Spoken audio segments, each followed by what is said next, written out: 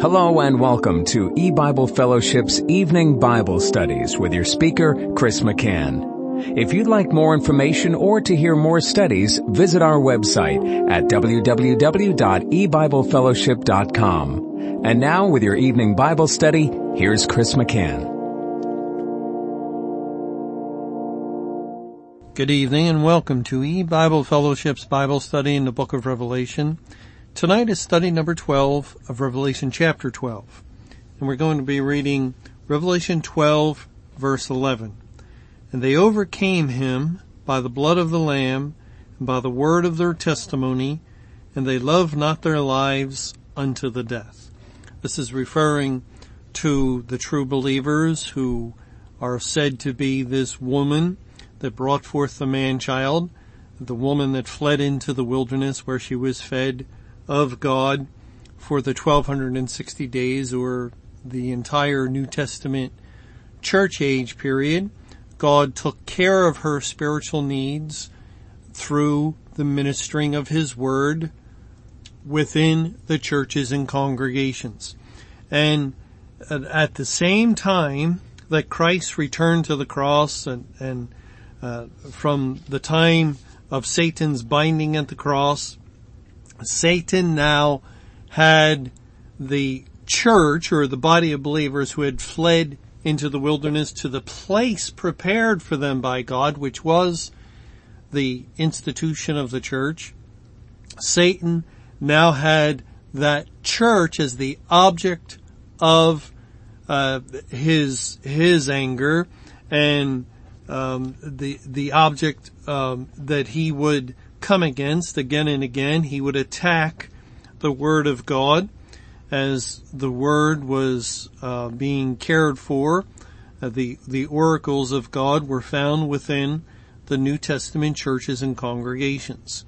And the accuser of the brethren now shifted his focus and his ire to those within the churches.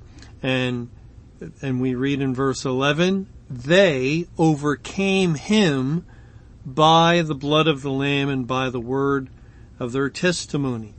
The elect of God overcame Satan. This word, translated as overcame, the Greek word, is a word we've seen several times already in the book of Revelation. Here it's in past tense, overcame, but we've seen it translated in present, overcome. And it's a word, Strong's number 3528, that means to prevail, conquer, and get the victory. And the elect of God, the first fruits, those that were saved during the New Testament church age period, they overcame Satan by the blood of the Lamb. And that's why it's said that they overcame, past tense. It's not looking back to the cross that occurred in 33 AD, but it's looking back to the point when the Lamb of God was slain. And the Lamb was slain from the foundation of the world. In Revelation chapter 13, it says in verse 8, and all that dwell upon the earth shall worship him. Now here, in this context, the pronoun is referring to the beast, who is Satan, and all that dwell upon the earth shall worship him, whose names are not written in the book of life of the Lamb slain from the foundation of the world. Everyone whose name is not found written in the Lamb's book of life, and that book of life, which is a figure of speech to indicate God made choice before the world began. He predestinated certain people to become saved, and the rest he did not predestinate. And so it's as though he had a book and he wrote down every name of those that he intended to save. And even though that would be a great multitude of people, very possibly as many as 200 million, yet that would still leave an enormous number of people whose names were not recorded in the Lamb's Book of Life. And especially today, as the population of the world has mushroomed to over 7 billion people. And yes, God saved a great multitude out of the Great Tribulation, but let's say he saved 175 million or 190 million. That would still leave billions of people that had never become saved, and they dwell upon the earth during the time of the Great Tribulation and now these days after, and their names are not written in the book of the Lamb, who was slain from the foundation of the world, and therefore they did worship the beast during that period of time when Satan was victorious over the churches and over the world until all official rule was taken from him. And so here in Revelation 12, they overcame him, God's elect, by the blood of the Lamb. The Lamb was slain from the foundation of the world. That's when his blood was shed, because if he was slain, that means he was killed at that point. His blood was shed then, and the life is in the blood. Christ gave up his life from the foundation of the world. And that shedding of blood, that life that the Lord Jesus surrendered at that point of the world's foundation, is what resulted in the people of God overcoming the many obstacles, including Satan. They overcame him by the blood of the Lamb. Now we also see in Revelation 7 verse 14, "And I said unto him, Sir, thou knowest. And he said to me, These are they which came out of great tribulation, and have washed their robes and made them white in the blood of the Lamb." The blood of the Lamb is that which saves, that which cleanses and purifies and washes away sin, according to the Bible. And so it is that salvation through Christ, through the work and faith of the Lord Jesus Christ alone, where he did all the work necessary and the sinner does nothing. Those that are truly saved, God's people, God's elect, did nothing to overcome Satan by the blood of the Lamb, but the Lord Jesus Christ did it all. And then it goes on to say here in verse 11 of Revelation 12, "And they overcame him by the blood of the Lamb and by the word of their testimony." And this links together Christ's sacrifice, again, it bears repeating, which took place before the world began. God's people overcome by that sacrifice, and in addition, this is also in view, and by the word of their testimony. Why also by the word of their testimony? Because it's the word of God, the Bible, that God uses to apply the blood to the sinner.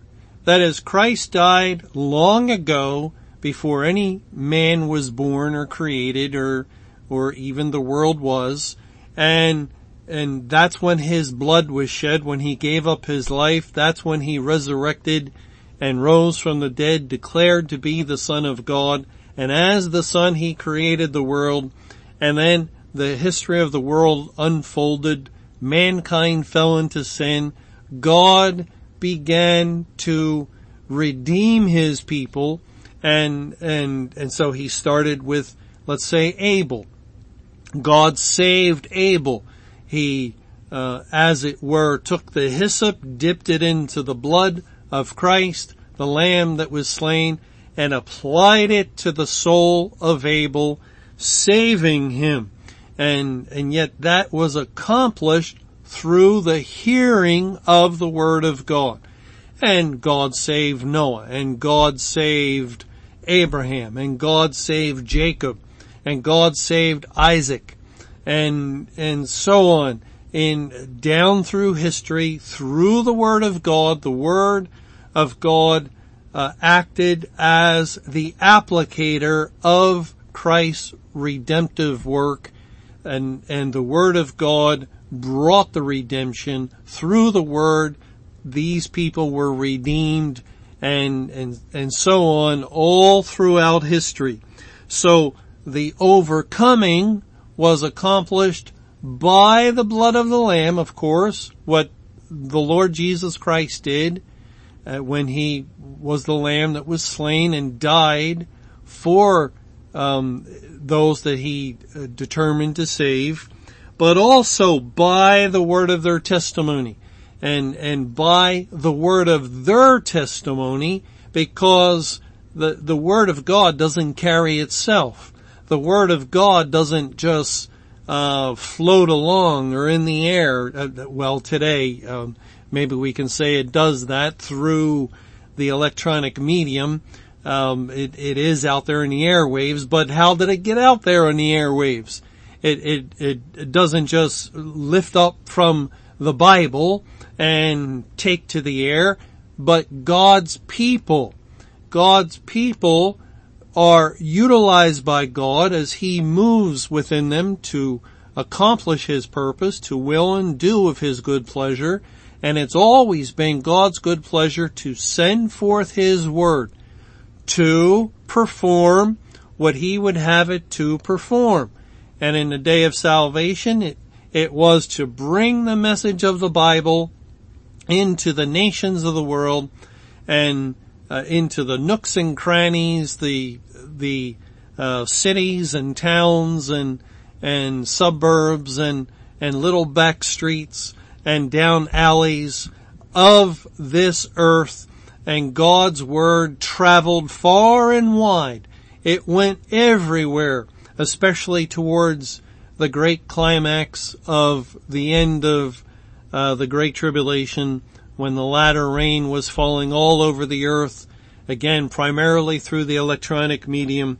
And so the word of God is brought forth, it's carried by the people of God. And in ancient times, literally, they had to carry it physically. It had to be on them, in their possession, or in their heart or in their mind, so they could share it and it could come forth out of their mouth. And by the word of their testimony, others would hear the Bible's message in conjunction with the work of Christ as that lamb slain from the foundation of the world, being done on that person's behalf, because this individual happened to be one of those elect. And so there was an overcoming. They overcame by the blood of the Lamb and by the word of their testimony. And it's always been a glorious task, a wonderful task to be involved in bringing the word of God. How beautiful are the feet of them that bring these glad tidings of good news. Well, and then it goes on. Actually, it does mention testimony here, just a verse about testimony in the previous chapter, Revelation 11, verse 7. And when they shall have finished their testimony, the beast that ascendeth out of the bottomless pit shall make war against them and shall overcome them and kill them. Now here in chapter 12, we're reading of the church age, and the testimony was intact. The testimony was in the midst of the congregations, and that testimony was the word of God, and God's people carried that testimony in furthering and advancing the church into the remote areas of the world, and at times they gave up their lives. But Revelation 11:7 is looking ahead to the end of the church age, when the two witnesses, the witness of the Bible within the church, comes to a conclusion. It comes to an end. Their testimony is finished at that point. That is, at least through the church. The two witnesses then stand upon their feet after 3.5 days, and God has that final plan to evangelize the earth once again, one last time unto salvation and saving the great multitude in the second part of the Great Tribulation. But, okay, let's go back here to verse 11 of Revelation 12. And they overcame him by the blood of the Lamb and by the word of their testimony, and they loved not their lives unto the death. The people of God loved not their lives unto the death. And that's good that they did not love their lives, because God warns against that in John 12. In the Gospel of John, the fourth Gospel, John 12, I'll start reading in verse 24. John 12:24. Verily, verily, I say unto you, except a corn of wheat fall into the ground and die, it abideth alone. But if it die, it bringeth forth much fruit. He that loveth his life shall lose it, and he that hateth his life in this world shall keep it unto life eternal. He that loveth his life shall lose it. That is, if you love your position, you love your place in this world, you love the things of the world, you do not want to give them up, you certainly do not want to take up your cross and follow Christ and live a life of sacrifice and suffering, a life where there is much tribulation to enter into the kingdom of heaven, a life where there is affliction for the word's sake, a life at this time where there was great tribulation, and now a life of severe testing as we go through the day of judgment. These things are not pleasant, and someone who loves their life is going to flee these things. They will not want to take up their cross. They will not want to suffer for the kingdom of heaven's sake, for Christ's sake, for the word's sake.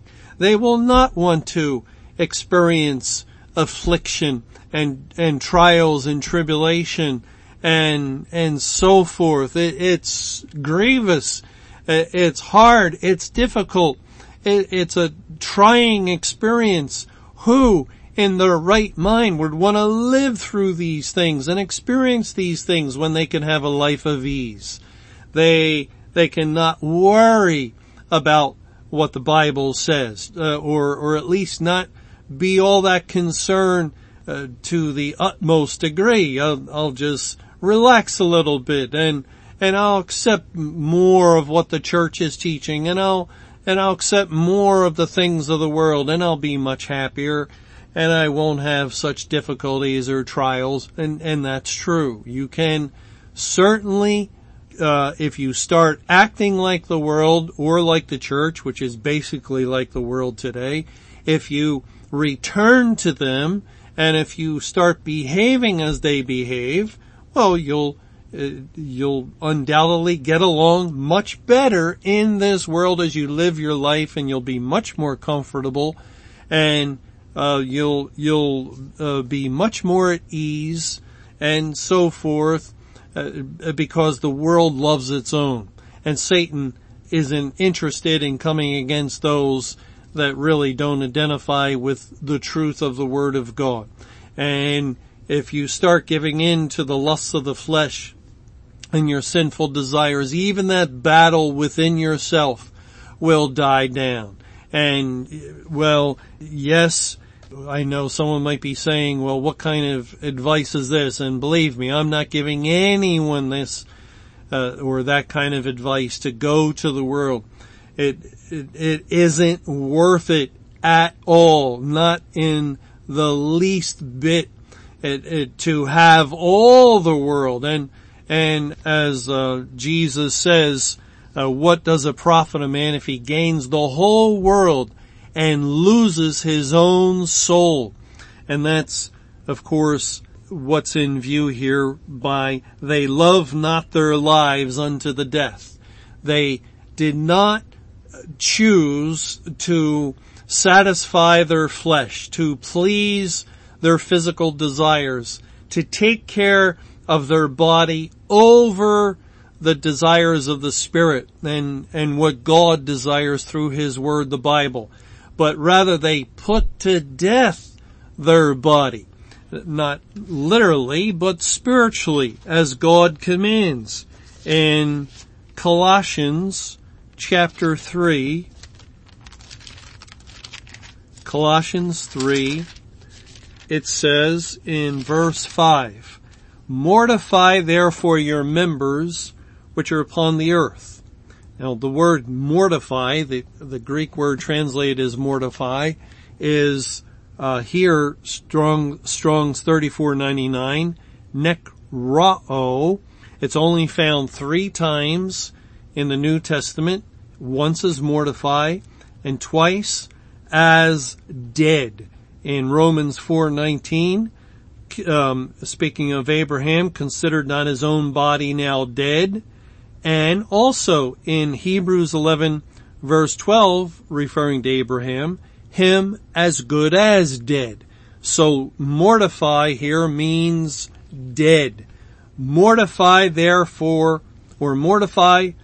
your members, which would be our physical body, our flesh.